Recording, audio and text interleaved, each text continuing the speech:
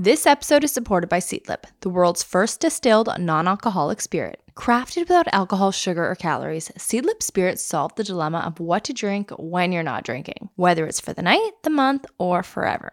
Because it never feels good when your only options are water, soda, or sugary mocktails. So now as a non-drinker, you can skip the booze without feeling left out when it comes to your social life. And whether you prefer punchy citrus flavors, aromatic spices, or savory herbs, Seedlip offers a drink for every type of drinker. It's crafted using a bespoke process, including traditional copper distillation of botanicals, and each of Seedlip's 3 variants, which are Spice 94, Garden 108, and Grove 42, are alcohol-free and have their own unique flavors, which pair so perfectly with just a splash of tonic.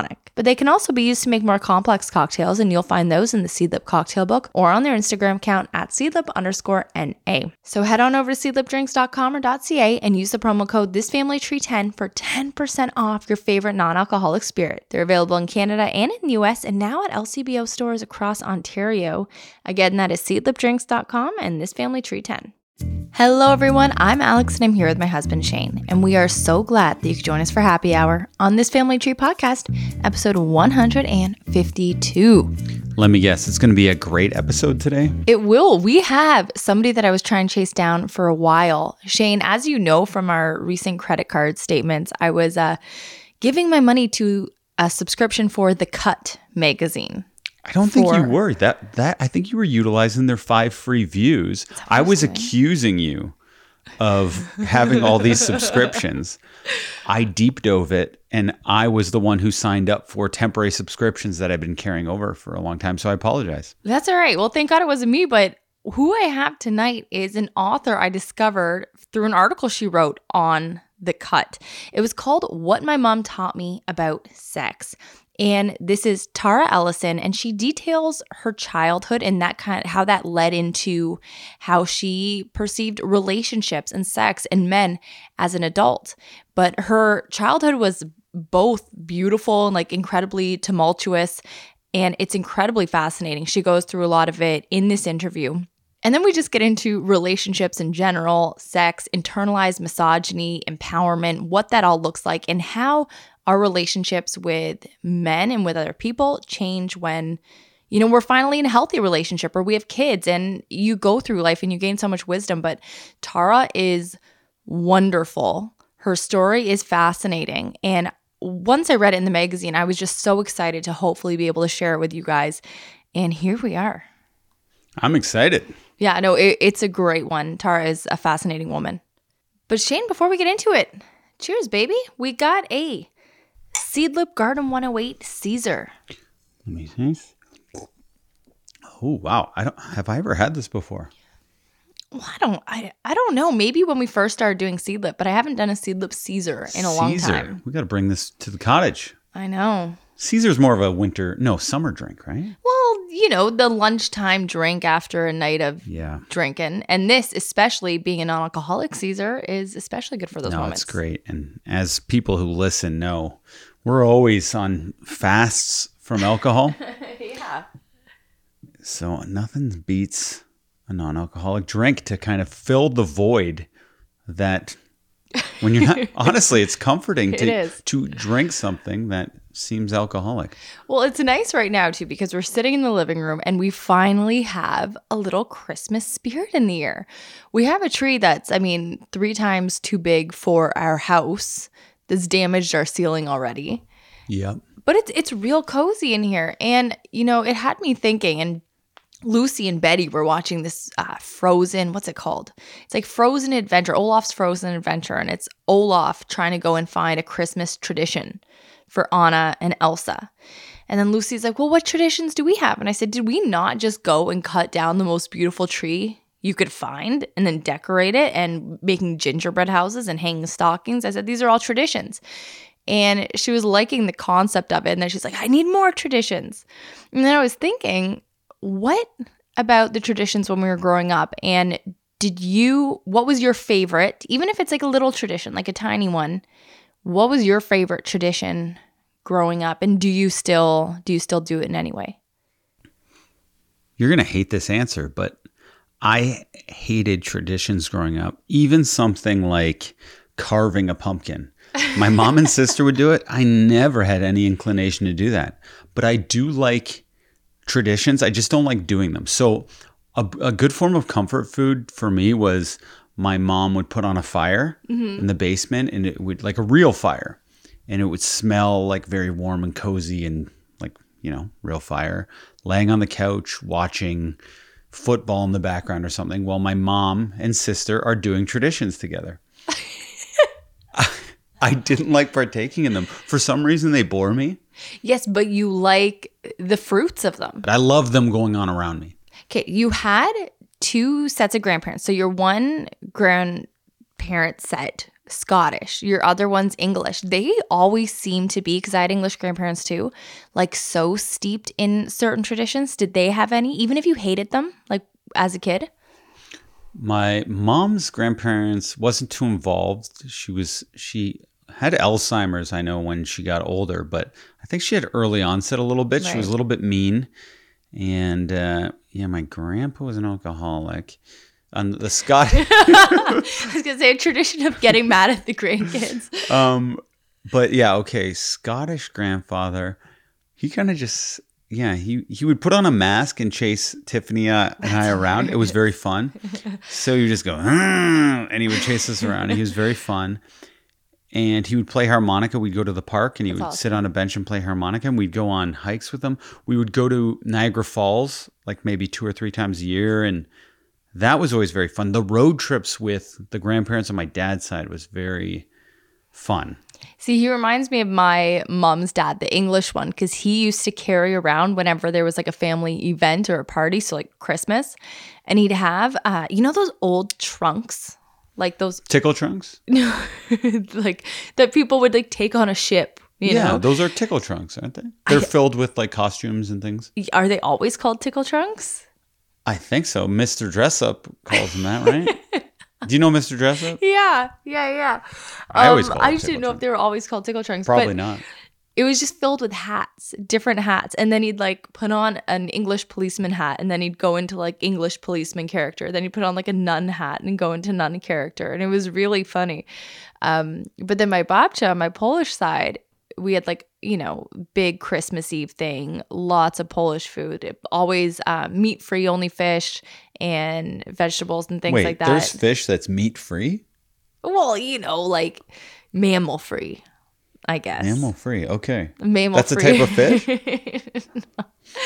But it was like so fun, and I love these little traditions, and I think about what made my childhood, and it was the little things like that, like getting together with like my family on Christmas Eve, eating borscht and pierogies every Christmas Eve, even when I was a kid, and I hated borscht. What is borscht? I hate it. It's the beet soup. You like it. It's delicious. For some reason that sounds like a sausage, but that's beet. Okay. Is beet a turnip? It's a root vegetable. Beet's a beet. Beet's a beet. It's a root vegetable like a turnip. But if you could only eat one vegetable the rest of your life, would it be beet or turnip? It's a one vegetable out of those two? Yes. Beet. You can do so much with beets. Pickled beets, they're delicious. What about you? I feel like turnip is turnip used for anything? You can mash turnip and it's pretty good. Yeah, what's the mashed turnip? What's that stuff that it's kind of like sour? We like it, we dip it and it gets hot. What is it? We had it recently. We dip it. It came on the side. Hot. It's white, and you dip it, and it's kind of hot. It's spicy? Yeah. Where do we dip it? Where did we get this? You sometimes dip a sausage in it. We were somewhere. We had it. No, it's spicy. Baba Ganoush? No, we had it on the side of a plate. I don't think it was turnip. Yes, it was. It was something like that. And you were like, "Ooh, I love." What's a white hot substance that you love? No. What is it?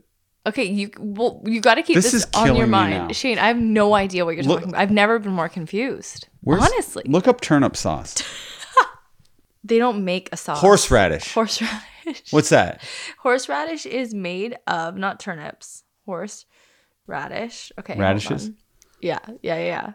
So horseradish is a plant, and you make it and you put in,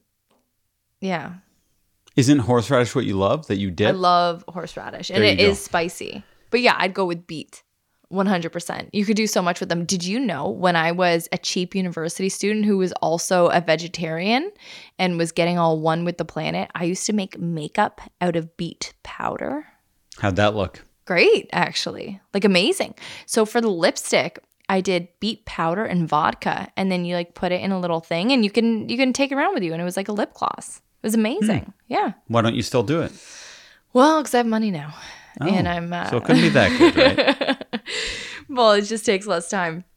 But I want to ask you, Shane, because, thinking about like Christmas when we were kids and how the special part about it is just the fact that like your parents make it magical for you, whether it's your mom starting the fire and doing all those things, or like, my parents, my grandparents cooking this huge, beautiful meal and doing all this like fun stuff. Your parents make Christmas cozy for you. So as a parent, what do you find, number one, the most rewarding at Christmas time, and number two, the most difficult, like the hardest part? Cutting down the Christmas tree was probably the hardest part. That was just, it took so much more effort. Do you think it took 20 minutes? Those saws were brutal. And that was very difficult. And the angle to cut the tree was bad. But we ended up seeing your cousin and your uncle, and they were having a heck of a time with it too. So that made me feel better. I have to say, so we go to this Christmas tree farm, right? Like the one that's like Disney World, we couldn't get into because it booked up like 2 months ago. Yeah, what's that, Mary Farms? Mary, yeah, it's amazing. So we found another farm and it was great. It was Andrews. They don't take reservations. You just have to show up. So we showed up 10 minutes after it opened. And by the time we were parked, it was just out of control. So many people. But we found a tree. And when Shane was laying there cutting this thing down with the rustiest saw, like a hand saw, and it looked like something like a prop from a horror movie. It didn't even look like a real saw. And Shane is not only on the ground sawing the tree, but he's in a mud puddle because it was the only way that he could have access to like a better angle of the tree. So I commend you for that. Yeah, it was an awkward angle. I hate getting the Christmas tree. If it wasn't for you, I would never cut down a tree. If I was ever to get a live tree, which I didn't grow up getting, I would get it from a local supermarket or something. Which I like doing too. We've done the last 2 years, garden stores and whatnot, and it's been good. Yeah, that's my least favorite. But I like that. Or the hardest. It's fun. I like going out there and walking in the brisk air. It's fun with the kids. Usually like a Mary, they'll offer you apple cider or hot chocolate or something, and it's just cozy. To me, it's like exercise. I don't like doing it. I dread it, but I'm glad I did it. We have the coolest tree, and we wouldn't have had this tree if we didn't do that. You know what I mean? So, guys, we got this tree this year, and I'm really impressed by it. It's a Scotch pine instead of like your typical Christmas tree, I guess. It's very freaking cool. It feels more tree-like than other trees. It has quite a big bald spot on it because Lucy picked it out, but we made the best of it and made it seem like the bald spot is growing mushrooms from it. It's we have lots of mushroom ornaments for some reason. And I do want to reiterate, because this was a huge thing on my account this week, and a lot of people didn't know that this was necessary. Shake your tree.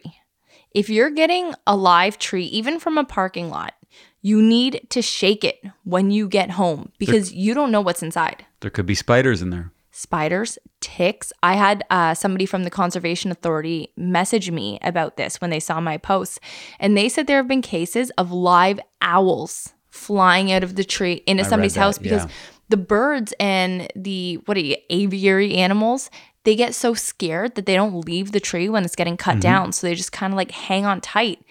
And then they're like near death when it's getting baled and, shipped. So then if you do have something like that come out, it needs to be taken to like a rehab ASAP because it's going to be in bad shape. But yeah, you can get nasty things from there. We found one ladybug. My girlfriend messaged me today after seeing my stories because she didn't shake it, found a praying mantis in her tree. Oh my God. Yeah, Veronica. I didn't know they hung in trees. She said it was dead. Oh. But terrifying. So for you, what's the hardest part or least satisfying of parenting? Well, the most rewarding, I think, is like doing the hard things. Like you and I waking up early after having a night out because we went out the night before we cut down the tree. That's rewarding? Well, here's the thing. Yeah, us doing like the hardest, most annoying things. And then, the kids are like screaming and arguing at the tree lot, and it was kind of awful. But then we get home and we're decorating it, and Lucy is so happy, and I was feeling so happy. You were feeling so, like, it was just so nice, and that felt so rewarding. But the hardest thing, I think, is just knowing what to freaking do for the kids. And it's like the stress of, what do we spend? And she wants a million things. Like, Lucy was asking me for an Elsa castle, but not one for her dolls, like one for her personally. So she wants like a human-sized castle.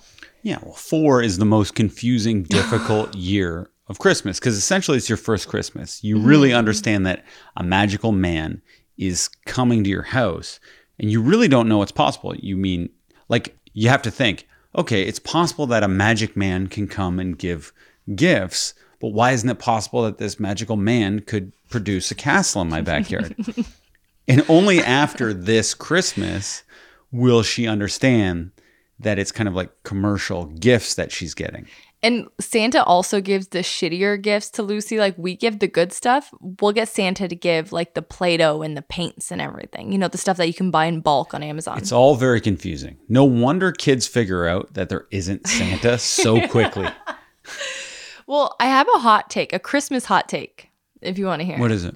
All right. Everybody's complaining about Elf on the Shelf. Oh, it's so annoying. You got to move it every day. Think of these things. First of all, don't let yourself get into the big dramatic setups, okay?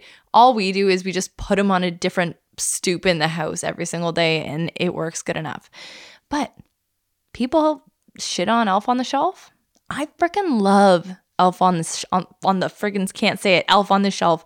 It is the easiest way, and I know, like, I mean, you could probably listen to me early on in this podcast when we first started, and I was like, it's not good to, extrinsically motivate your kids. I'm not going to do that. I won't succumb to it. But I love Elf on the Shelf because it extrinsically motivates your kids. And as a busy mom of 2 who is working, and like Shane is working his ass off, and there's no time for anything, I need that Elf on the Shelf to just be that set of eyes scaring her into like good behavior, It's so helpful. But the invisible load, of trying to think about where to put that elf every night, it adds up. It could be the invisible load straw. But you know what? That's why I just keep it simple with that stupid elf. And again, just put I'm looking at these stockings we hung up on the wall because I didn't know where else to put them. I'm going to throw them in one of those tonight. Nice. Perfect. Genius. Yeah. Do you have a hot take? What do you like? Elf on the Shelf? Yes? No? I have zero thoughts about Elf on the Shelf. I don't concern myself with worrying about where to put an elf every morning. I'm confident that Lucy will, even if I accidentally forget one morning, I'm confident that I can come up with a good enough excuse as to why Jolly is there again. Maybe she moved an imperceptible amount that I can notice, but Lucy can't. Mm-hmm. And then that's my excuse. Once they're past 4, it gets harder because they're smarter. Yeah. Like every year, I think from 5, you're just preparing for Santa not to exist anymore. Oh, Lucy's at the perfect age where she is just blissfully ignorant, and it's amazing. But Shane, I have 2 more questions for you. Yeah. If Santa could give you, we're pretending Santa's real. If Santa could give you one of the following in limitless supply, what would you choose? Money, power, or good looks? I feel like with money, I could have all 3. There's no getting all 3. Why not? I don't know. In this world, with money, you can't. With money, you have power. Well, not necessarily. Why not? Well, just because you have money doesn't mean that people like you and want to get you involved in things, or let you cut in at the beginning of the line or do politics with you.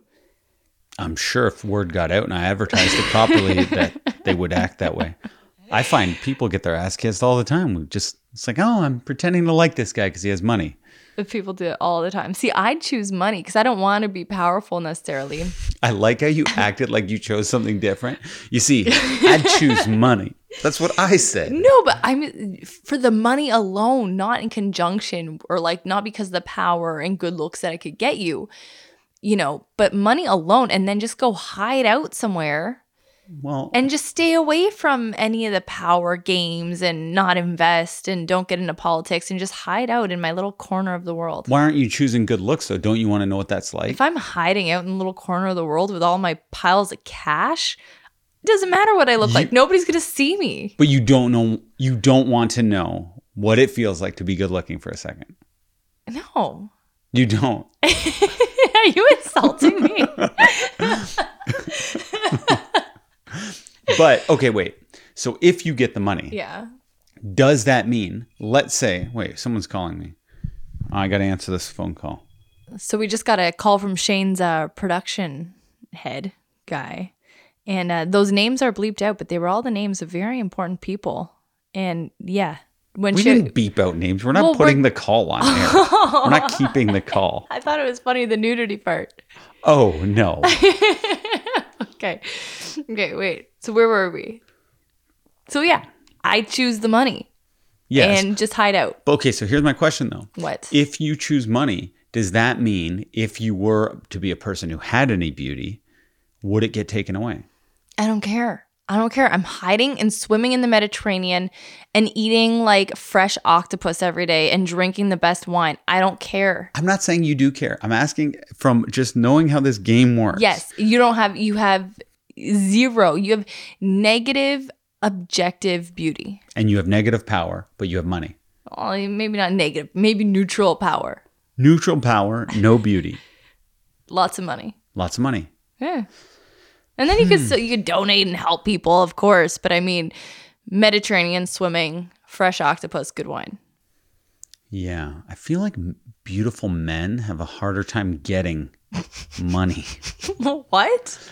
Well, I feel like, and this could be wrong, that if I was very beautiful man, like let's say I was like Shamar Moore, but like 22, it's harder to get rich. Get out of here. I don't think it is. Really? I don't think it is. There are fewer male models than female models. And I think that if you were strikingly beautiful in an objective way that everybody could agree on, you'd be set. You'd be so set. Somebody would get you into acting or modeling or something. Oh, so you think that how the scarcity of male modeling actually is your greatest superpower? Yeah, like Shane, I've because male models make 10 times less. But you're saying because of that, that means the ones who really break through break through. I see. Yes. So like the one that I dated, we've talked about him on the podcast before, and not a pleasant guy to be around. Like not the brightest, but thought he was the brightest. So kind of irritating, but just like kind of strikingly handsome. Yeah. And did so well. You know what I mean? Like he booked every kind of campaign. Yeah. Like the top dogs.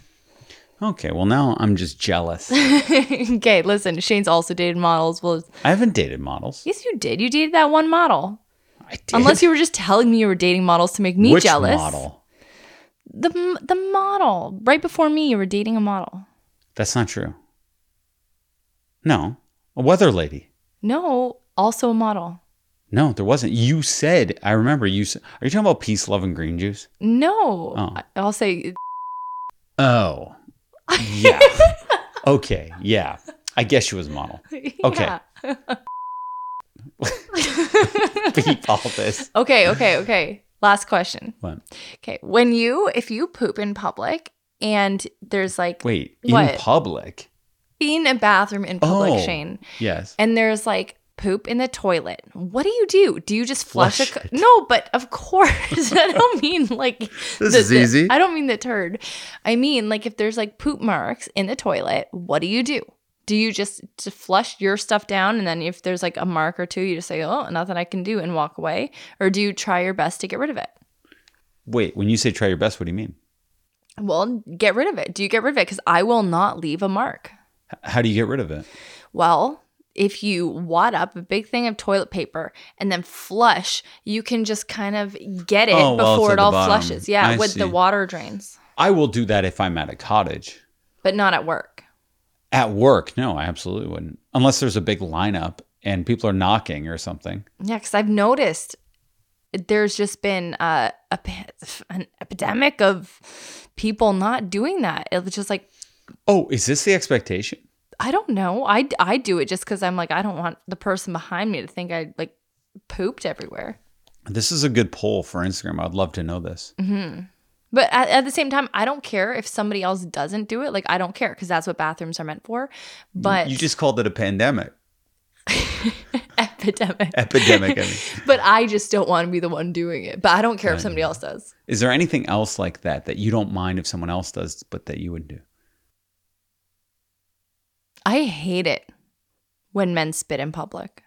But you'll spit. No. Okay, that's not. I'm just saying I hate it when men spit in public because I always think they're doing it at me. Oh, okay. It's like it feels disrespectful even if they're not. If they're in my vicinity and they spit, I'm like, you asshole. Yeah. You know what I mean? I hate it. It's gross.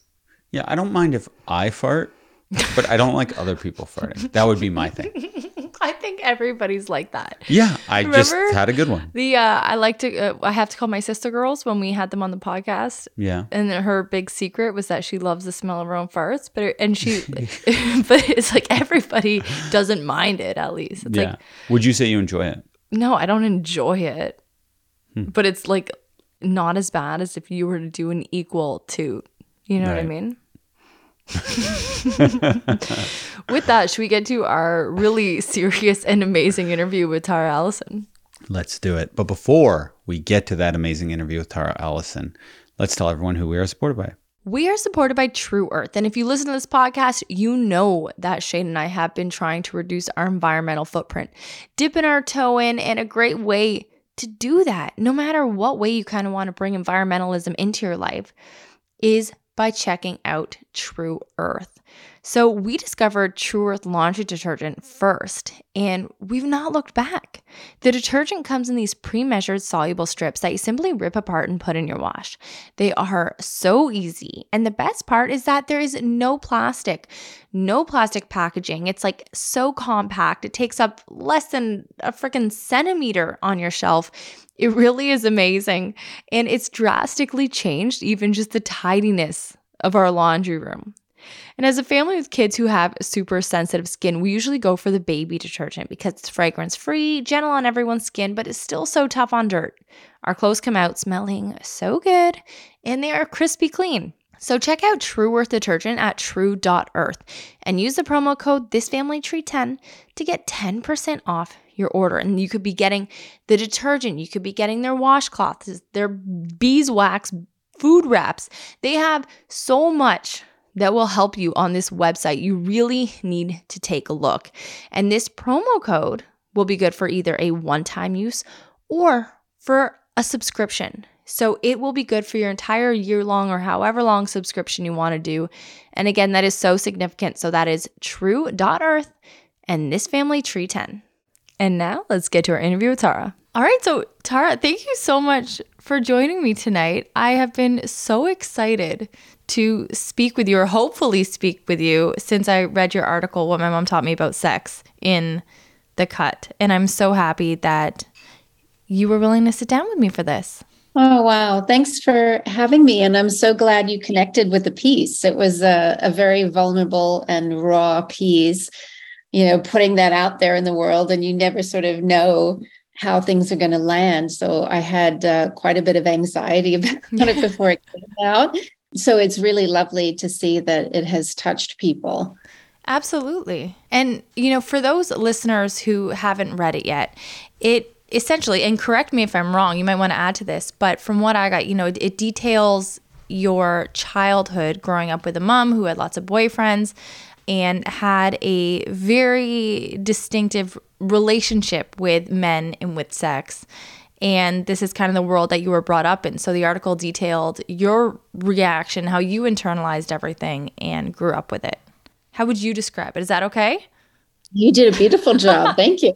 That's it in a nutshell. I mean, I had a crazy childhood, and we were sort of moving around from different countries. I was born in London. Then we went back to my mother's home in Sydney. And then we went to Hong Kong with her fiance. And then there was different fellows in the mix. And then we would make these bold, sweeping moves, like either with a man or to get away from a man and like start over. So it was sort of a lot of chaos. And my mom was a single mom, and, there wasn't a dad in the picture. So it was just it was just her. Like she was my kind of entire world. And then there were these sort of, annoying fellows that were around. And that was my perception of them at the time. I was like, oh, geez, here's another one. And they sort of interrupted my flow with my mother. And my mother was basically my person. So, we had a very interesting relationship. And even though you're not aware of it at the time, as a child, you're sort of absorbing all of that and internalizing, as you said, you just kind of take it all in. And I really only started connecting the dots way later in life. Like I knew that I was really messed up in relationships and I just wasn't very good at them. And then it slowly started to dawn on me that, okay, maybe this was sort of learned behavior. Maybe I picked some of this up and I didn't really have good role models in terms of relationships or what being in a relationship looked like. I saw the sex part. I knew that was, I thought that was the main ingredient. As far as I could tell, there weren't really any other components. And so, it was a lot of hard work to sort of slog through all that and just get my heart stomped on and kicked around. And, there's a lot of that. But eventually, you get sick of that and you're like, okay, really, I need to make some changes because for me, it really sort of turned around when I had a daughter of my own and I couldn't keep my marriage together. And then I was deathly afraid of like, oh my God, I'm just going to repeat this genetic shit show and pass all this terrible stuff and trauma onto my daughter. And that really kind of gave me the fuel to make changes, because otherwise I could see how I would just be dating with my kid like my mom did. Yeah. And I did go on a few dates in the beginning, like when I got separated and stuff, but I just like made sure I didn't do it with her. Well, it is so difficult, especially if your single parent is your whole world. Like you said, it was you two doing your thing. And then these guys would come in as like annoyances. And, you mentioned like, I knew sex was a part of it. And the article is what my mom taught me about sex. That is so intertwined in the relationship that, you kind of illustrated.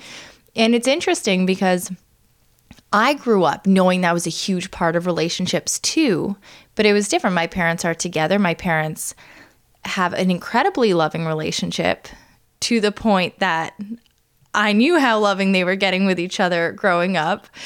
And it really, the first couple times, especially the first time, it really freaked me out. It really impacted me because that was about the age that I was like, oh, I know it's naughty. Because maybe we hadn't had the talk yet because I was still pretty young as a family. So they hadn't told me that, hey, it's not naughty. Like it's something that you can do. It's a way to show your love and your emotion with a person that you love and respect and feel safe with. We hadn't gotten to that point. So in my mind, I'm like, oh, they're doing this bad thing when we go to bed. And I know when they shut their bedroom door, that's what's happening. And I couldn't sleep at night. And this is with my own parents. And it took a long time, I think, until I was in like my late teens, early 20s to be like, oh no, I get that. I respect that. And I want that. But it was a weird shift in how I would describe it now isn't how I would describe it when I was a kid. So I'm curious, how you would, if you had like a couple words that you'd use to describe your childhood as a kid and what you'd use now and if they've changed at all.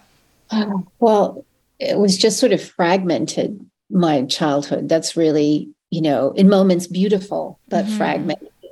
And there were wonderful parts of it. And then now I look back, and particularly as a mother, I think it really shifted once I became a mother, because then your whole lens changes. And then you realize like, okay, maybe that wasn't so okay, what I was witnessing, or, it just made me feel like, well, I really want to feel like I'm protecting my kid. And as a kid, I never really felt that safety net. I never really felt protected. So that was something that really really hit me hard when I became a mother, and thinking about the absences that we had. Like, I would go and visit my grandmother for a while, and sometimes I would come back, or sometimes I would stay in Australia, and just thinking like, would I want to be away from I mean, being divorced is really sort of brutal, because you do have to have those separations from your child, but they weren't like months and months or a year at a time. They were more manageable chunks of time. So that's how often you ended up kind of being separated from your mom, right? In your childhood, like you'd be with her and then all of a sudden you'd kind of get shipped off? Well, it's interesting because parts of my childhood I can't access completely. So I know I have memories of like, okay, I was put on a plane. I would fly by myself. I would go see my grandmother. Sometimes I would come back, or sometimes my mother would come down and join us. But there were these missing periods of time when she wasn't with me. And then the main one, the biggest one, was as I was like turning 13, I think, 12, 13 at the time. And we went for the Christmas holidays, and that ended up being, a couple of years. See, like this happened to an ex-boyfriend of mine. My husband Shane and I talked about it on our last podcast because we were talking about marriage addicts. And an ex-boyfriend of mine, his mom was what I would say is possibly a marriage addict. And the marriage that she had when I was with him, she just kind of went on vacation and then never came back and got married and stayed in a different country. And he was in his early 20s, which is older, but you're still such a freaking baby in your 20s. And how you form relationships is still changing. You're still working that out. And I couldn't really understand it. I wasn't judgmental of it, but I had a hard time wrapping my head around that. And, I'm curious, like, how did that impact, especially as you started getting older, impact your relationship with your mom? Because like when we're little, we look at our parents and we're like, oh, they know everything. They are my world. Like, your world is confined to what they show you.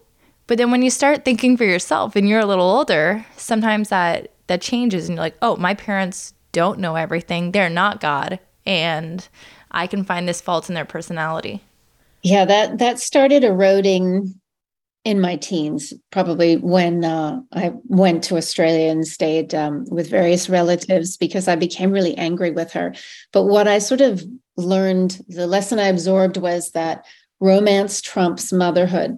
Like, that thrill of like falling in love, or you want to see somebody, like way more exciting than just, the day-to-day grind that motherhood can be. So I understood that pull. Like I got it, but as the kid, you're not terribly happy about it.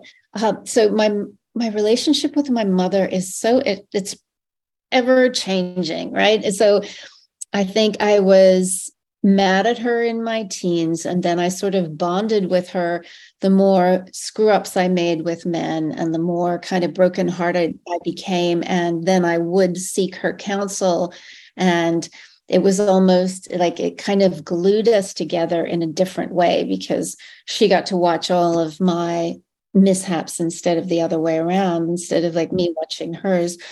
And then as I got older, and actually into my 40s, then it sort of shifted again for me, like back to, I don't know whether it was just that you could say maybe I needed her less, and that distance gave me a new perspective. I also had a therapist that would say, it's really good, it's really healthy when you get mad at your mom. And I'd be like, he's like, you always protect your mother. And I was like, no, I don't. But I was like, oh, I do. Like, I would deal with these moments in history and try to put humor around them, make them funnier. Like, it's not so bad. Yeah, my mother was, having guys in the same bed, but, I would try to dismiss it in a way.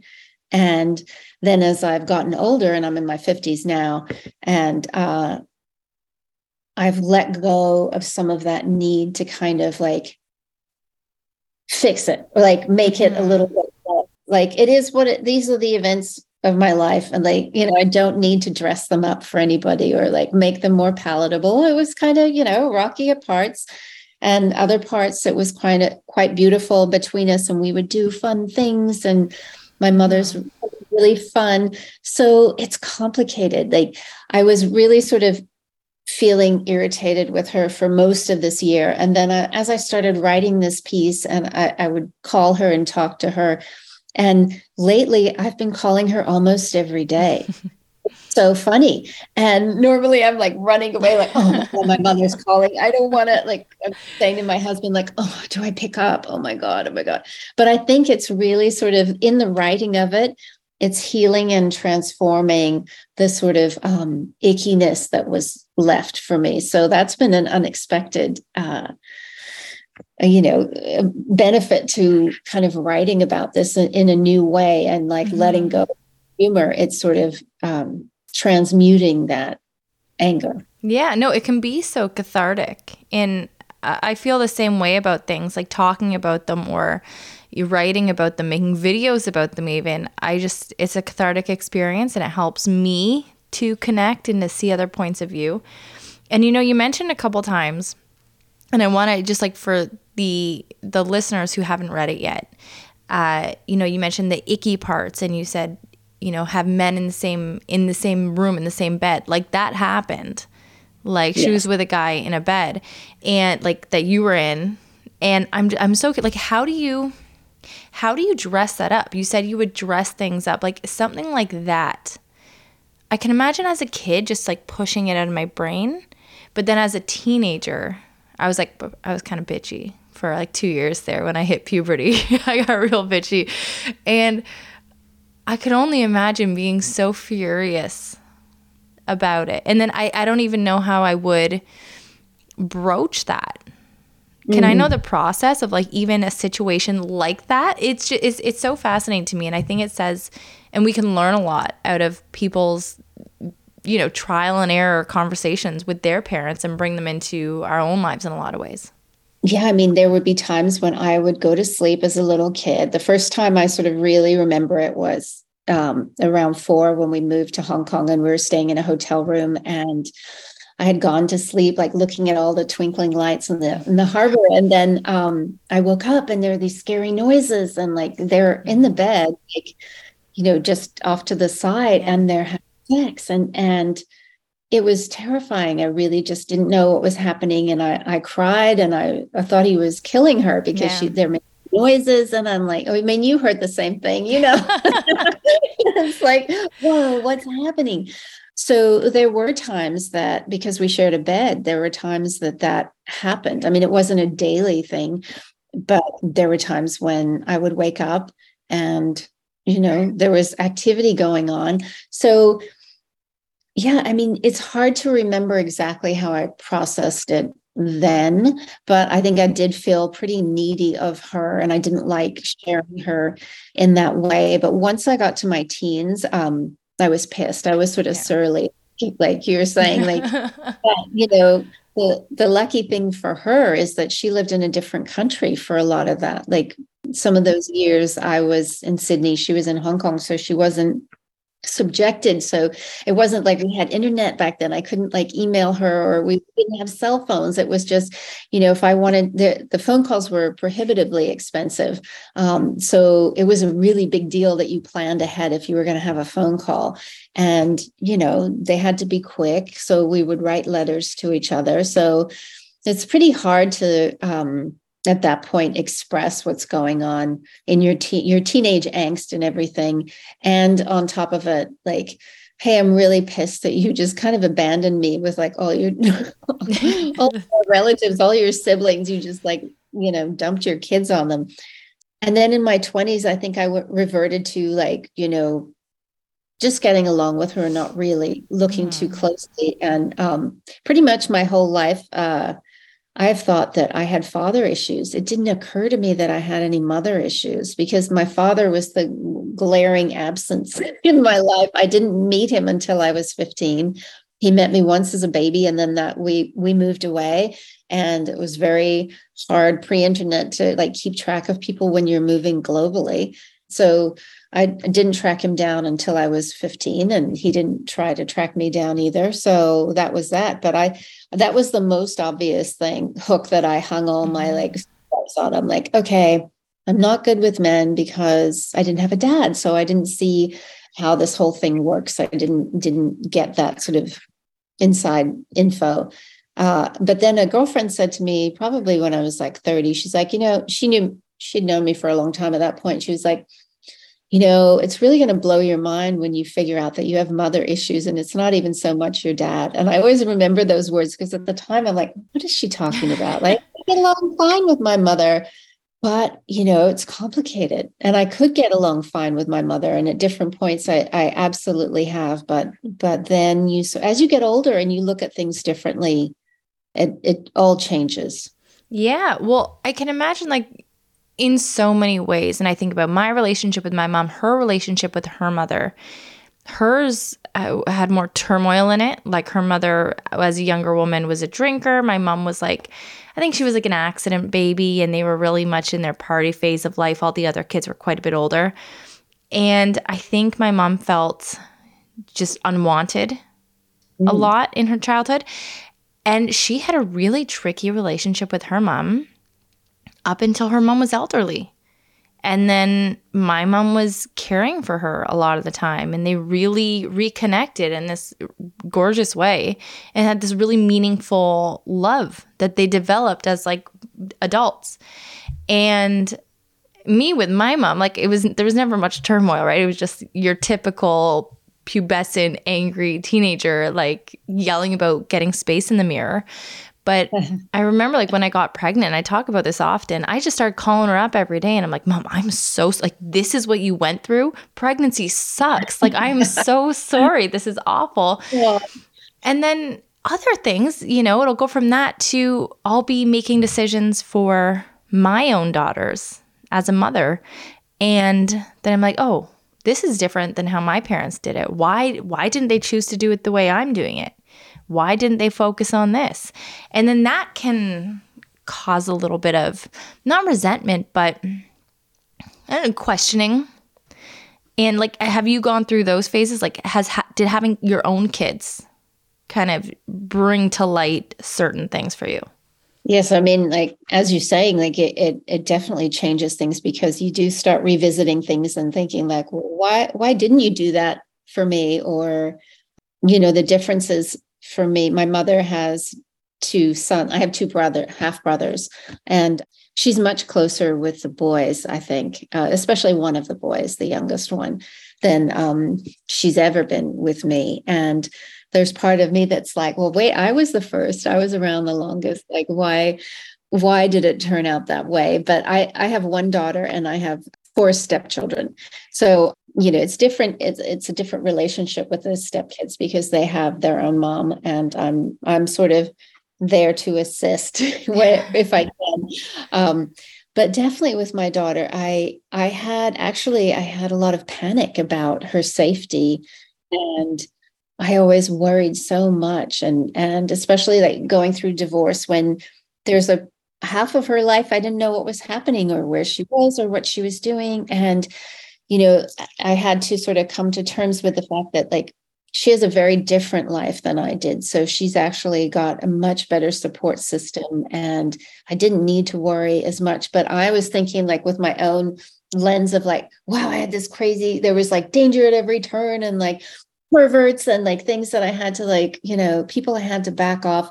And I just so worried that she might have the same experience. But the huge relief is that she has had her whole, her life is completely different. Mm-hmm. So that has been a great gift in a way. But yeah, it does change it when you become a mother, because then you really do evaluate those choices. And I definitely haven't been a perfect mom, but I really have tried. That doesn't exist, Tara. No, it doesn't exist. But I really felt like I didn't know, like, what do normal moms do? Because my normal was not anybody else's normal. So I would just kind of watch what good moms, what like at school, like what other moms were doing, or I just tried to learn and like basically do the opposite of what I had. So that was my formula. That was pretty basic. Just like, okay, she did this. I'm gonna make this choice. So anyway, no sex in the bed or sex anywhere that she's like, That's probably a good. That's probably a good call. Aware of. At least to my knowledge, who knows, right? She could have a totally different story. It's true, and you'll find that out about, I'm sure, at some point too. Yeah, she'll write her own article about what a terrible mother I was or something. I'm like, I think we all get talked about in therapy at least once. But, there's so much, I think, as a cycle breaker like you are, I think there is so much empowerment in that, but then also a lot of responsibility that you end up putting on yourself, right? To say, this is the route that I'm taking. I want to be successful in this. And then there's a lot of pressure as well as empowerment. And that's my take on it. But I'm curious how you would describe the feeling of, breaking a generational cycle. Well, I feel good about giving her a different example. And I don't go so far as like, oh yeah, I achieved. I feel like it's a work in progress. So I don't feel like it's even though for that period of time, now she's turning 21 and for most of her life, I've been with her stepfather.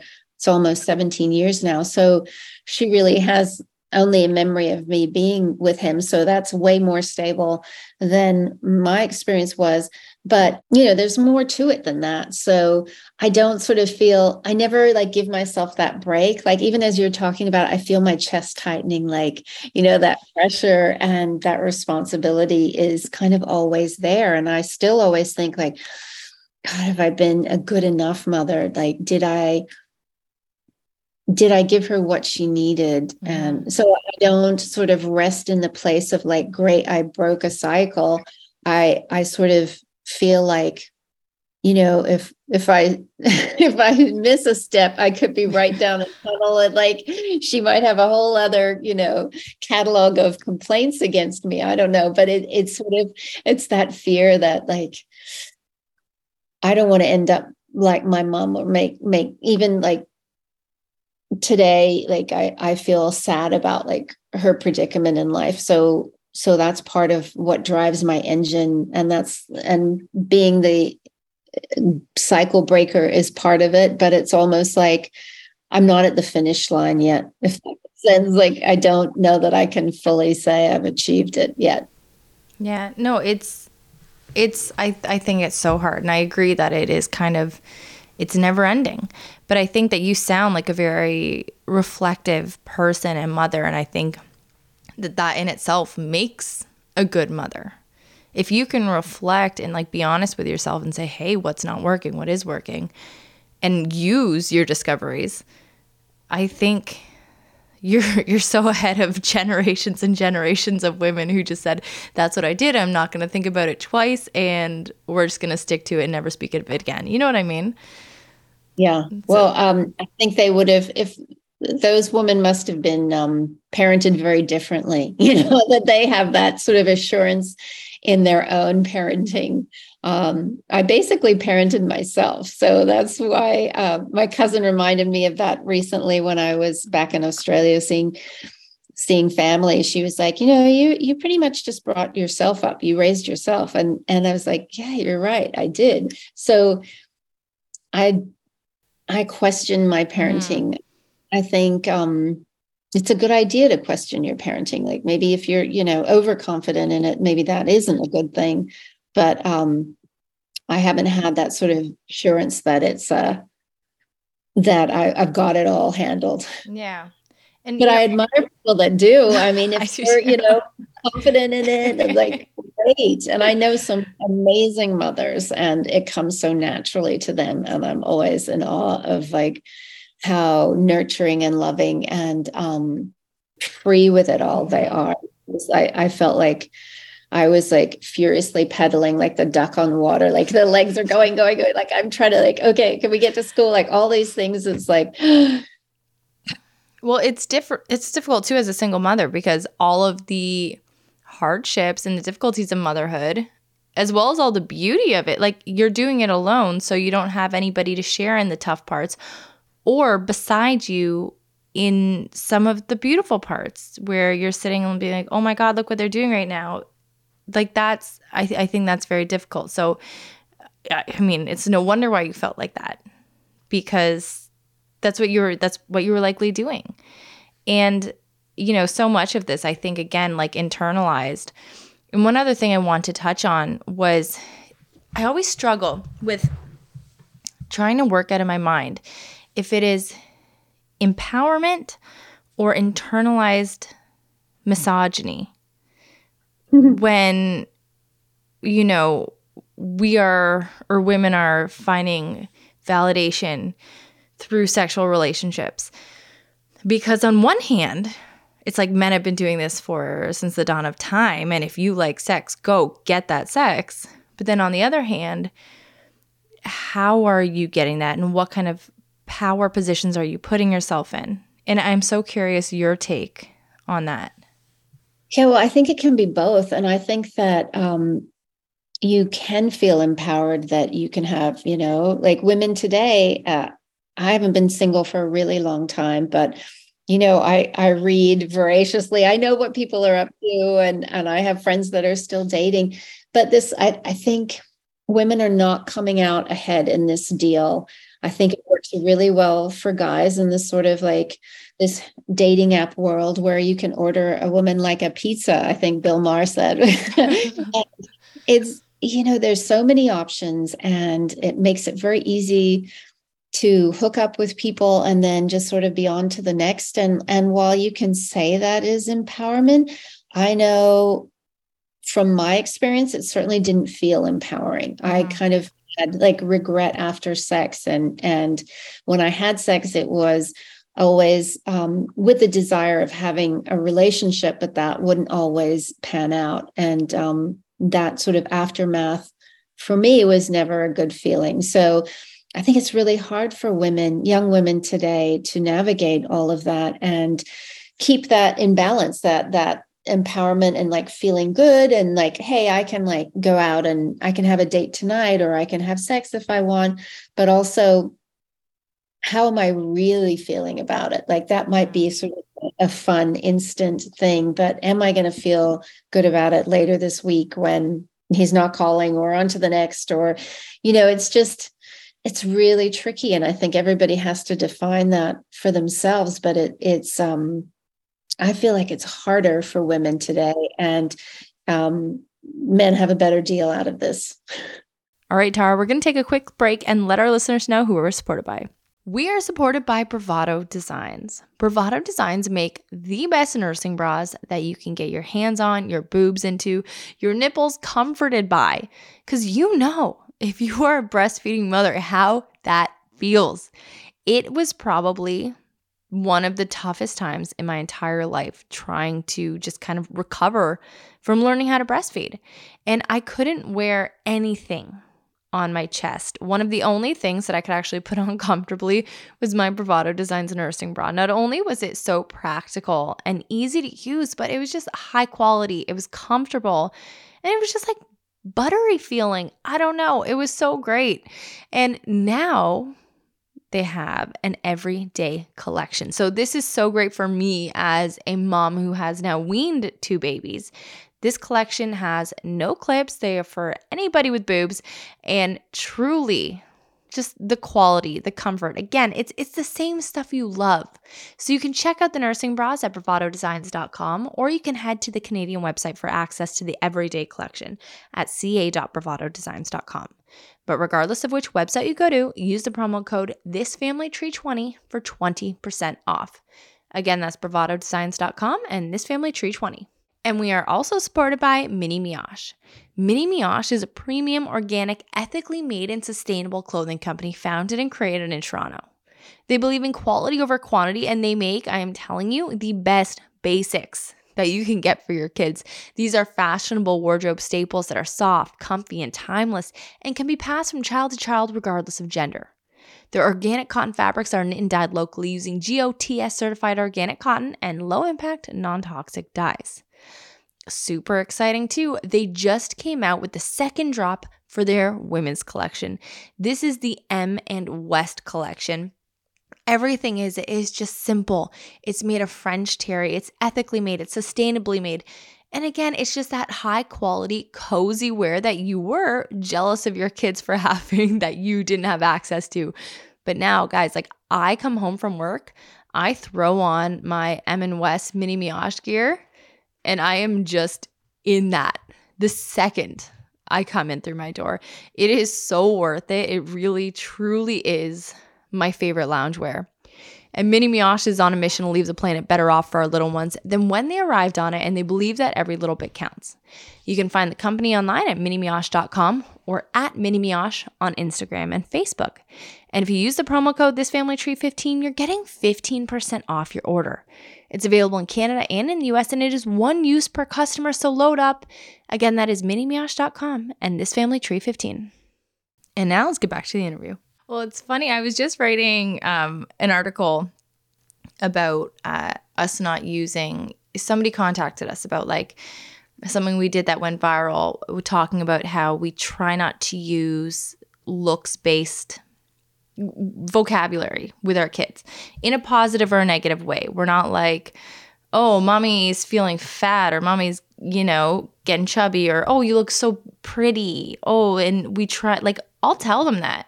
But I really am conscious of how often I want to say that, and how often I'm giving my daughters, I have 2 daughters only, giving them validation based on their looks. And it was hard on my husband and I. We didn't think of it really for the first 2 years of our eldest life. And then we spoke to somebody on our podcast about it, and my husband was just sobbing because he's like, I don't even think of what I'm instilling them in, because you just want to make them feel validated and feel loved. But then it's like, but wait, but all of this is tied to their appearance. And, I grew up with Polish, Russian, Eastern European family, and it was only about how you looked. And if you started putting on weight, even as a teenager, somebody was going to pinch your chub and tell you that. You know what I mean? Yeah, it's the worst. Yeah. And it was always a laugh it off kind of thing. And oh, these crazy family members. But also the culture at that time in the 90s and early 2000s, it was psychotic. The way that tabloids and the media and other people would talk about people's bodies and their looks and their appearance. No wonder people, I think, from my generation and older seek validation in looks and in other people. So Is that something that you were ever able to stop doing, or was it you found that with your current husband and then that was just fulfilling enough? Well, hell no. I mean, I think those things are sort of ingrained in us. When you as a kid, and now, like you're saying, we're lucky in that these generations coming up are going to have a different perspective, that it isn't looks based. And I noticed a big shift when my daughter went to an all-girl high school for a while, and they were really on it.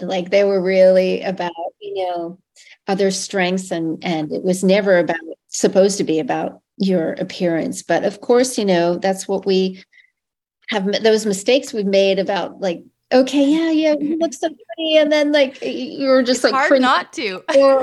Yeah, it is hard. It is hard not to. So, I think from my generation, I've been hearing from a lot of women that read the piece and sort of understood the component about how focused, looks based everything was. And, back then it really, much more so than now, obviously, it was the key to having a good life was basically getting a great man. And then, whatever job you had was until you found your husband. It wasn't really a career that you invested too much in the early 70s anyway. So now it's completely different. So I'm very grateful for that, and grateful that the attention isn't paid to girls' bodies now I'm reading all these things. Oh, thin is back in. And then it's Kardashian, still, so yeah. many, like, so then it's coming back again. And I thought we were kind of really getting to a good place. So maybe it just comes and goes in cycles. I don't know, but it seems to be something that's like really kind of entrenched it all the way down. And it is in my psyche anyway. I tried not to ever say in front of my daughter, like, oh, my jeans aren't fitting. I feel so disgusting right now. I never verbalized that, but you know, she could pick up messages other ways than verbally. So all that crying I did over my clothes. No. Um, I hope that she has a better body image than I've had, because that is a long struggle. No, I agree. And for me in young adulthood, I think a lot of feeling more comfortable in that was by going out with men and by thinking, oh, this guy is really into me. That must mean I look good. And then if I get rejected, I'm like, oh my God, I must look terrible. And my happiness was so, and still kind of is with my husband, like, but so tied into whether or not I was getting it. You know what I mean? Yeah. And that's that's not a healthy mindset. It's not a healthy mindset. Yes, I like it, but my validation, my self-worth should not be tied into that. It should be two separate things. And that's what I think when, I'm trying to be conscious of the language we use around our daughters, which is so freaking hard because it's so pervasive. The second they leave the house, it's in absolutely it's in the house on TV and everything, right? In Disney movies even. And it's such a struggle to say, hey, like, I don't want you to have to find validation in men. I don't want you to have to adhere to these like patriarchal beauty standards that are kind of bullshit. I want you to feel so free from that. But it's so hard. And I struggle every day with trying to find kind of an escape from that. Well, it sounds like you and your husband are such conscious parents that we're trying to be. You're really ahead of the game, I have to tell you. No, we're trying to be. It is really hard though. And it worries me. Like, I read stats. There was one, we used to work with Dove, like their beauty campaign. 80% of girls by the age of 13, they alter the way they look online, like through filters or Photoshop. 13? Like, I was like mooning cops when I was 13. Like, nothing, you know what I mean? Nothing like that. It's so scary. You weren't doing Instagram at that point. No. Like, you weren't influenced by all those, we've seen those studies of how terrible it is for young girls. And, what can we do about it? It's really, other than trying to keep them away from all of that, and good luck with that. I mean, at some point they are influenced and sexualized and everything without any help from us. But it is just so disheartening that young girls are so easily influenced. And I saw my daughter's friends, a number of them were doing that from very early on. So I was aware of it, like, whoa. No, I believe it. And has your daughter, like with the experience that you had in your childhood and then again in your adult life and how you kind of came into everything, does she ever ask you for relationship advice? And what have you ever told her? Yes, I mean, she does. We talk about things, but she doesn't. She's like, Mom, you don't know the terms now. Like, I don't know lingo. And she's just like, ugh. Like, as far as she knows, I'm really just not terribly cool. And you're very cool. You can tell her I was like ecstatic to have this interview and to sit down with you. I think you are the coolest. Oh, you're so lovely. Thank you. I'll have to quote you Please to my do. daughter. Thank you. No, she just thinks like, I really don't know what I'm talking about. And I will say to her, like, look, it's been a really long time since I dated, but I think you guys should go very slow, or I'll make comments like that. But yeah, she's not taking all of it to heart. I'll put it that way. You know what?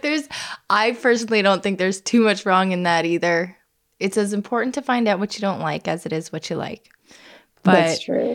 But what I didn't expect, though, when she started dating, I would have all this anxiety about it. It sort of triggered my own little history. So I was like, it was very strange when it first started happening because I didn't really realize what was going on. I'm like, okay, well, she's dating and this is normal. And I just felt like a little too invested in what was going on. And then I sort of like caught myself. I'm like, okay, well, she's free to make her choices. She's way sort of smarter and like has a better head on her shoulders than I ever did. So, I kind of just am there for support if she needs it, but she's pretty savvy.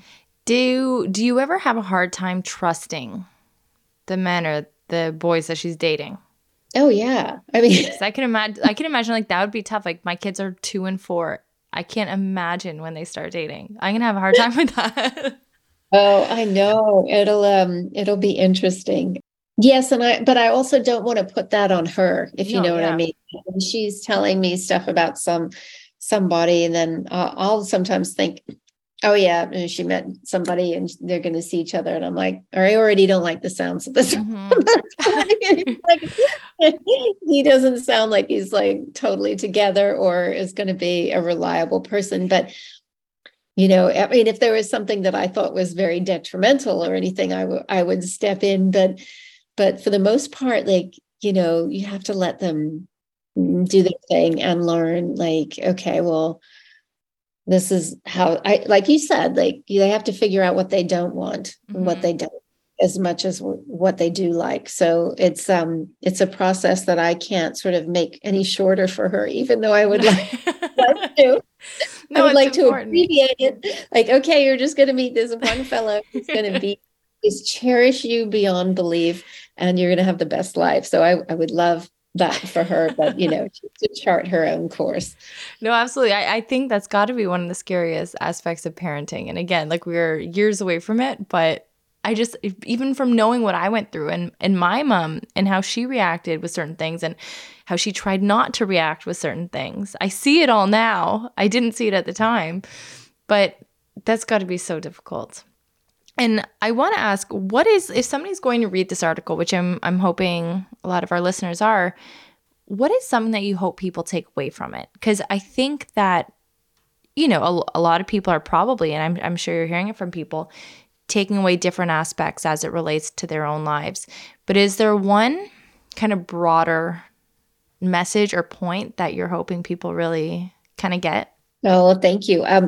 I felt like the reason to write the piece was to show other people that even if you have these really sort of shaky, awful beginnings, and you can sort of turn things around, and you don't have to repeat the same sort of genetic, the sexual DNA, or however you want to put it, you don't have to make those same steps as your parent. You don't have to follow in those footsteps. You can make your own path. And, through a lot of trial and error, I've finally figured out how to make a different choice and make that stick.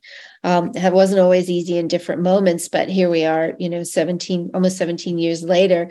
But I've been hearing that people felt inspired, or that they did recognize aspects of their own lives from either the moving around a lot, or a single mom that really had a lot of boyfriends, or there's things. But I wanted to show people that, hey, you can turn it around at any point. And that is the sort of empowerment that I was hoping to share from sharing my story. And it seemed like people got the message, and they felt sort of, even though I kind of dragged them through a lot of things as you saw, like, I'm sorry, people, this might be a little traumatic to read all of this, but it will turn out okay in the end. So, and it can turn out great for you too. So, well, I thought you did such a good job. And I don't think that anybody minded getting dragged through anything, because it was incredibly engaging. Like, I remember even just seeing the title on the cut. I was scrolling Instagram and I was like, oh, this one sounds good. So I clicked on it. And then after your first paragraph, I was like, holy shit, I need to go somewhere quiet and finish reading this. Aww. And it was fantastic. And I really do think that point comes across really well in your article and in your story. And thank you for sharing that and for being so vulnerable. And thank you for continuing that today with me on this podcast. I've really enjoyed talking to you. Oh, this has been a delight. Thank you so much for having me. I really appreciate it. And I hope more people will hear about my little story and how it might impact theirs too. And Tara, where can people go to find your writing, find you on social media, website, anything like that? If they go to taraellison.com, then all my writing's up there and my Instagram links and all of that, email, all of that good stuff is there. And I will say, I was scoping it out, and you've got some articles that I still need to sit down with, and about like sex and menopause and, getting, staying hot. I love it all. I love what you cover.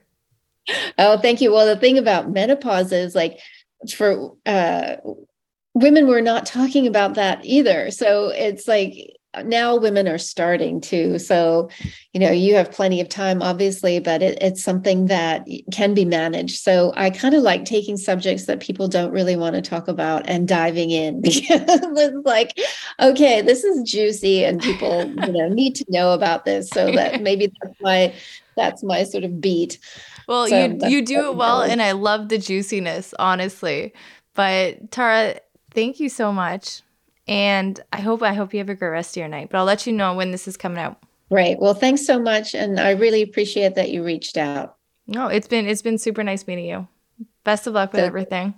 Thank you. You too. Take care. Good job, Alex. Not that I heard the interview as of yet, because of course I don't have time to listen right now. You can listen to it on your way to work once it comes out. Yeah. But now we're going to work on answering listener questions. Alex has taken you, the listener, and your questions, answer them, and I'm here to listen to the answers and contribute maybe. Okay, question number 1. What did you believe as a child that, if it could be real, was true now? So I took this as like, do you know what that means? No. Okay, so I think it's like, what dream did you have as a kid or belief that you wish was true? Like, did you believe in fairies? Fairies aren't true now. No, exactly. But if it could be, like, what would you want to be true? Oh. If anything could be real. So like, I was thinking about this, and I was thinking that I could be like the best ever in one field. Cause like the Oscars would come on. I'd want to be the best actress ever, the Olympics. And I'd be like, I want to be the best Olympian. But at that party you and I were at last weekend, the night before we went Christmas tree chopping, we saw Canada's most decorated Olympian. And she looked so cool. We saw Penny Alexiak was hanging out at the party. And she just looked so cool. And thinking about this question, I was like, if I could be a tier 1 international athlete in anything, how cool would that be? You're healthy, you're fit, you're successful, you're jetting around the globe. It's everything. And Penny just looked so freaking athletic. I was so jealous. And she looks cool. It's too much pressure. I don't like anything that has to be duplicated over and over and over again. I like stand-up comedy. Yes, they go on the road and they have to do a bit, and every night's like a new thing. That's pressure. Yes, that's what I'm saying. It is. But you film a special, and then if that special kills, it lives forever. Like Eddie Murphy's Raw or whatever. And I'm sure there's some problematic stuff in Eddie Murphy's old bits. But what I'm saying is that's a legendary thing that lives on forever. Movie actors.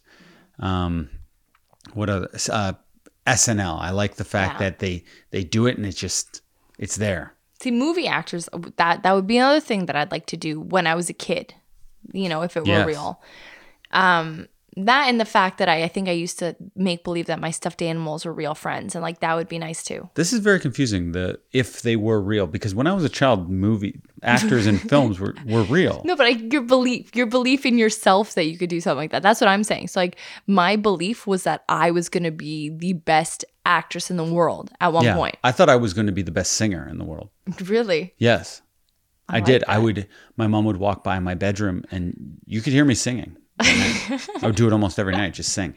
See, I have that realization, but as a 33-year-old mom, never in my life have I thought I was a good singer. And now I'll really start getting into those lullabies at bedtime, and I'm into it. And I'm like, if I only started practicing now every day, I could do it. I could be Adele.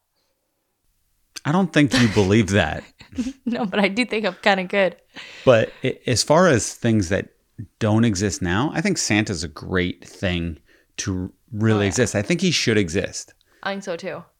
And it bums me out that he doesn't. Yeah, I agree. No, that would be really good. Also, just the myth of clear skin. I wish clear skin could actually exist. Have you noticed this? I've got, for the last week and a half, I've had like a patch of the world's tiniest little blemishes under my nose. There's like 7 of them. And they just make a little red patch and it's just kind of itchy and it's so annoying. It won't go away. My skin looks pretty good right now too, other than that. There's always something. Next question. If you had to pick the perfect spouse for your partner, who would it be? Would it be you? I'm going to just jump in and say, I think it would be me. I think I am the perfect spouse for Shane. And then I was trying to think of, like, obviously your brain goes to celebs. And if I, like, every celebrity that I thought of for Shane was great in one way, but then maybe not great in another way. Well, I was just thinking of the ones that you're attracted to. Who am I attracted to? Well, I was like, hey, Portman, I don't think you could actually date, even though you really like her. Well, I think she'd be kind of annoying maybe to you. I don't think you guys would mesh. Yeah, maybe. She's, you know what I mean? She might find you annoying. I just don't think I think Shannon Sossaman would be the better bet out of those two. And then I was even thinking, I think Katy Perry would be good with you. Do you know who would actually be probably my best match? Who? Kate Hudson. I think about that often. I think she would like me. I think we could get along. Katy Perry would be good for me too. Mm-hmm. Yeah, she seems like she's fun, whatever. You know what I mean? Mm-hmm. Katy Perry and Kate Hudson. Mm-hmm. What about for me? Who would be good for you?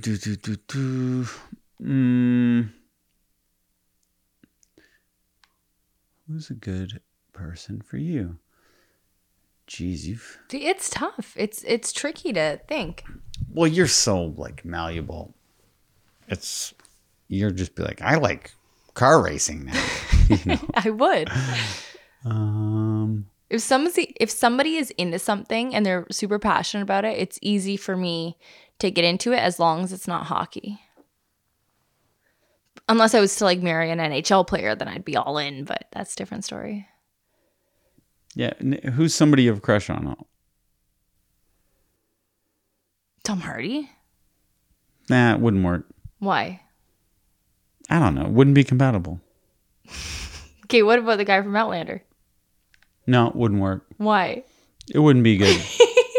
You can tell that guy just likes to be solo. No, he likes his spare time. Okay, what about Henry Cavill?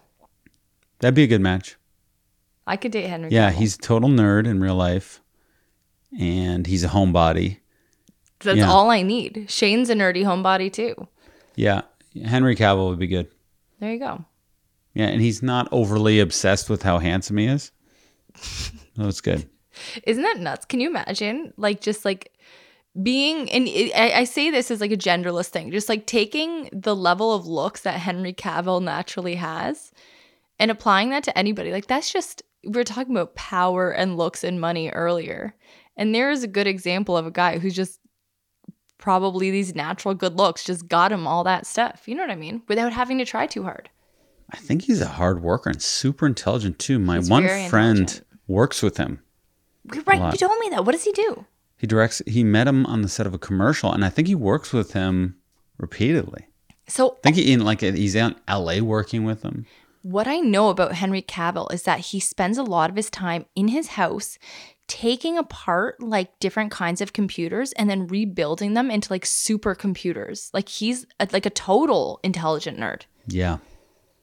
That's good man. There you go. All right.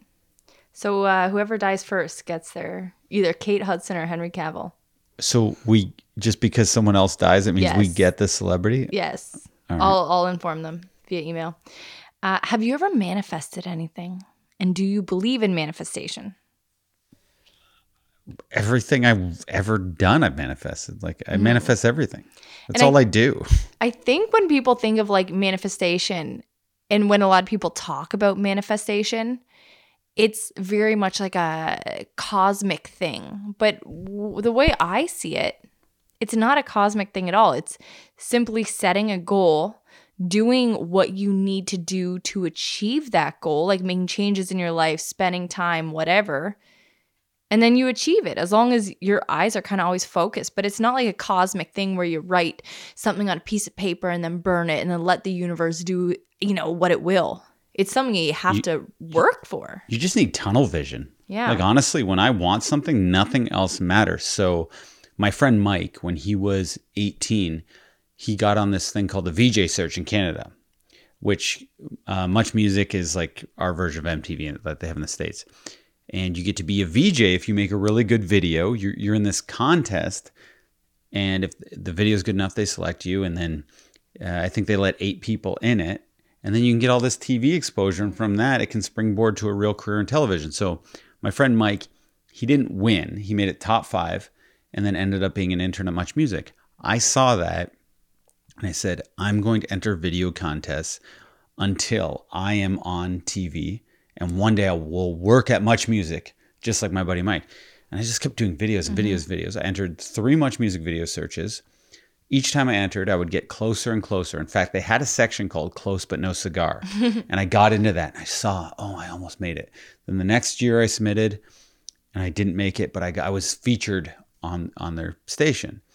But MTV Canada contacted me and said, we saw your VJ Search video and we want you to enter our contest, this World Intern VJ contest. And then I made a video and then I won that contest. And then Much Music hired me off of winning another contest. Yeah. And then the guy I work with right now, Mark Myers, who's directing my sketch show, he won the Much Music Temp contest, which is he won a summer internship. So all these people I know have gotten their careers from winning contests. Mm-hmm. And one of the writers on my show, one of my favorite writers, he entered a contest through my podcast. Right. And that's how I met him. And we're watching sketches with him. So it's, I don't know, maybe it's just Canada. It's easier to like reach for the stars and get them. But I feel like if anybody just puts their head down and starts working, you can get it. You just have to be focused on it. Yeah. And it's that focus and then a little bit of luck, but you're going to create more luck for yourself if you keep focusing and putting yourself in a position to get lucky. Like viral videos. That was something I always wanted to do, be in a viral video. You and I have been in a bunch. Yeah. Once every 2 weeks, basically. Yeah. Once a month, I would say. Yeah. It's pretty cool. Yeah. No, it's very cool. Betty's hair is still, for those listeners who have seen it, that video is still taking off. It's very hilarious. 6.5 million. Yeah. I get like 100 comments a day sent to me. It's very funny. You manifested it. Yeah. That terrible haircut with my lack of skill. I think my brother thinks I did it intentionally. Did I tell you that? Yeah. Well, there's been theories going around that you have. Among who? Various people I know. Like who said that? I can't say. They said don't tell Alex, but Get they're out suspicious. Of here. There's people who are suspicious. No, who said don't tell Alex?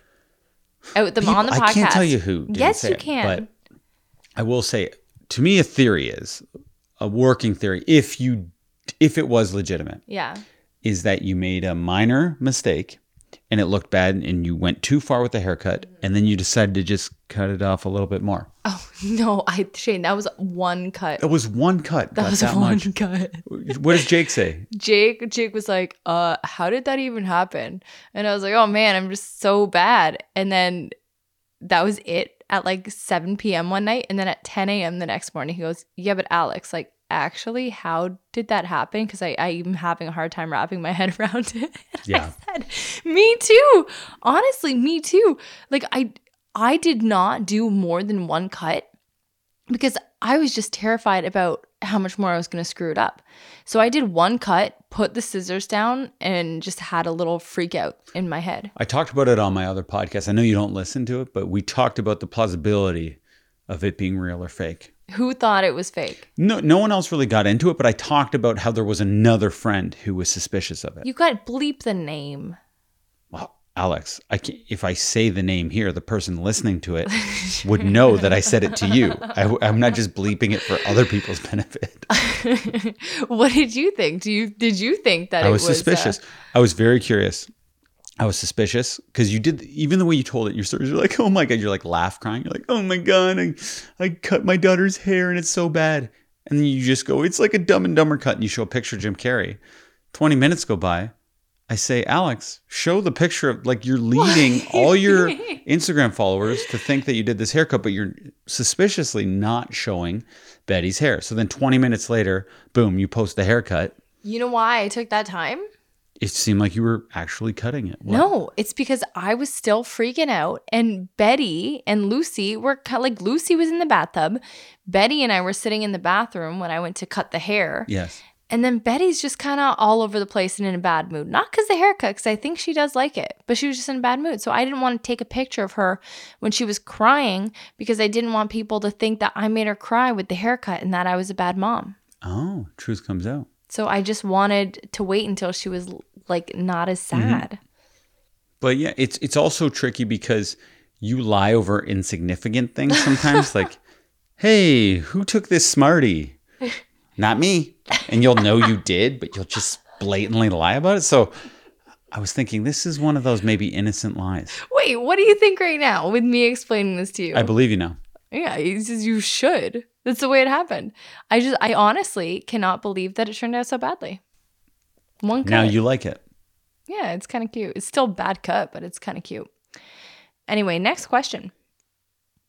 How do you handle family with different values over the holidays? Thanksgiving was a disaster. So this is American. Yeah. Mm-hmm. And I don't know if they meant last year or like that it was going to be a disaster for this year, but Thanksgiving is a disaster. So I was looking this up.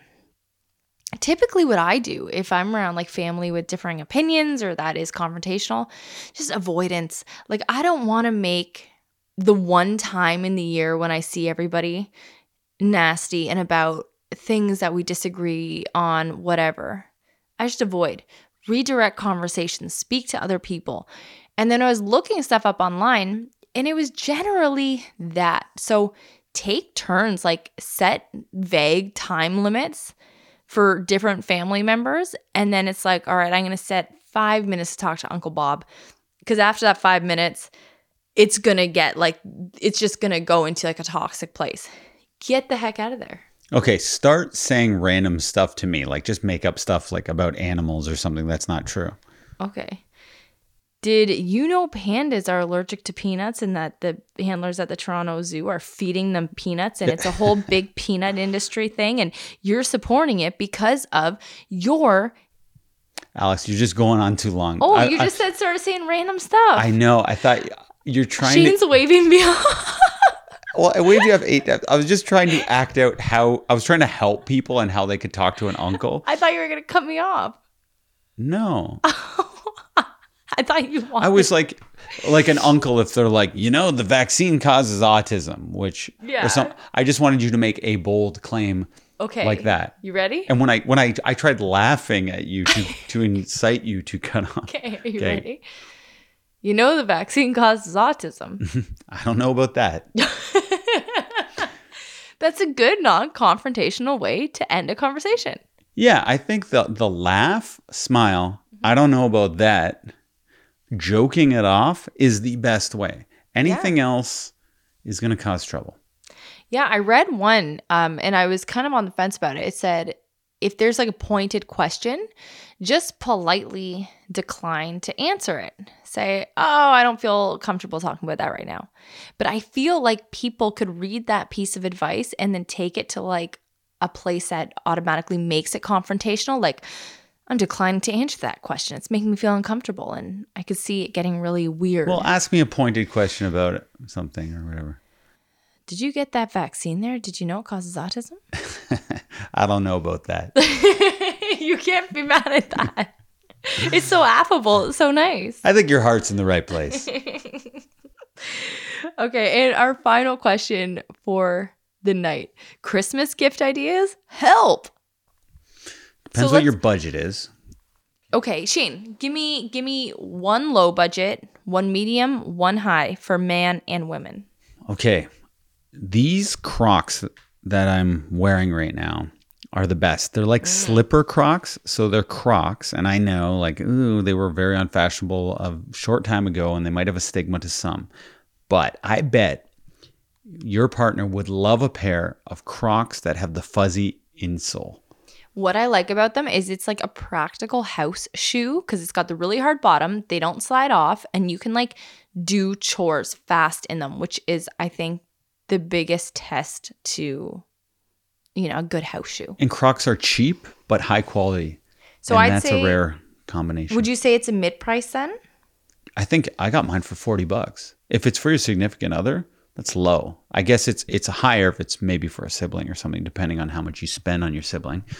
I find people don't wear robes. Everyone buys robes. No one ends up wearing the robe. So robes is a classic gift that I think maybe moms like them, but not your significant other.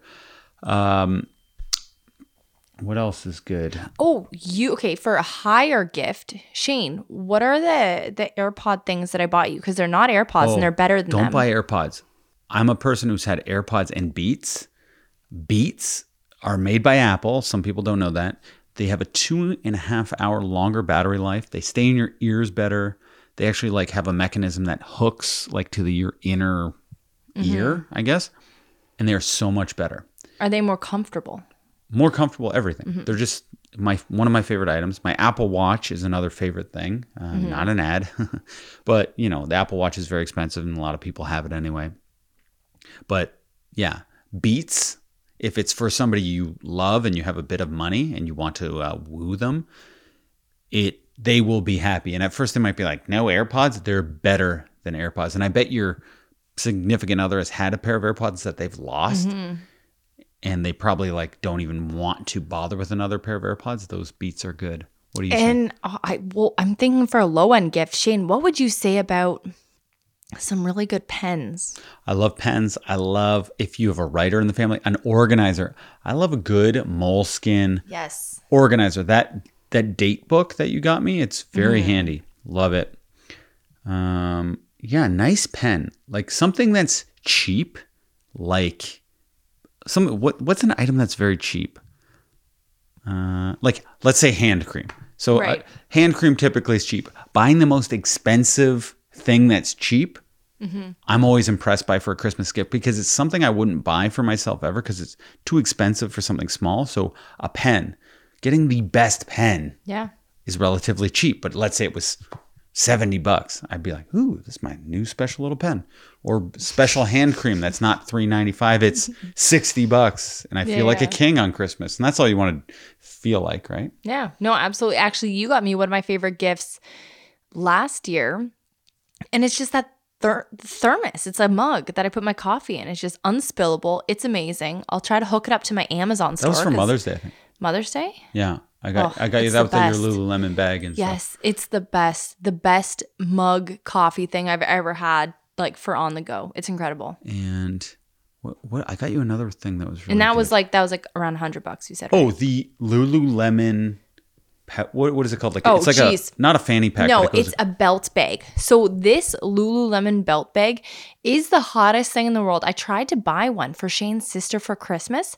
There's like not even a single belt bag in stock at all. The only ones that you can get are like $200 from a reseller because they're the only ones that exist right now. Lululemon, after Black Friday, was totally zip out of belt bags.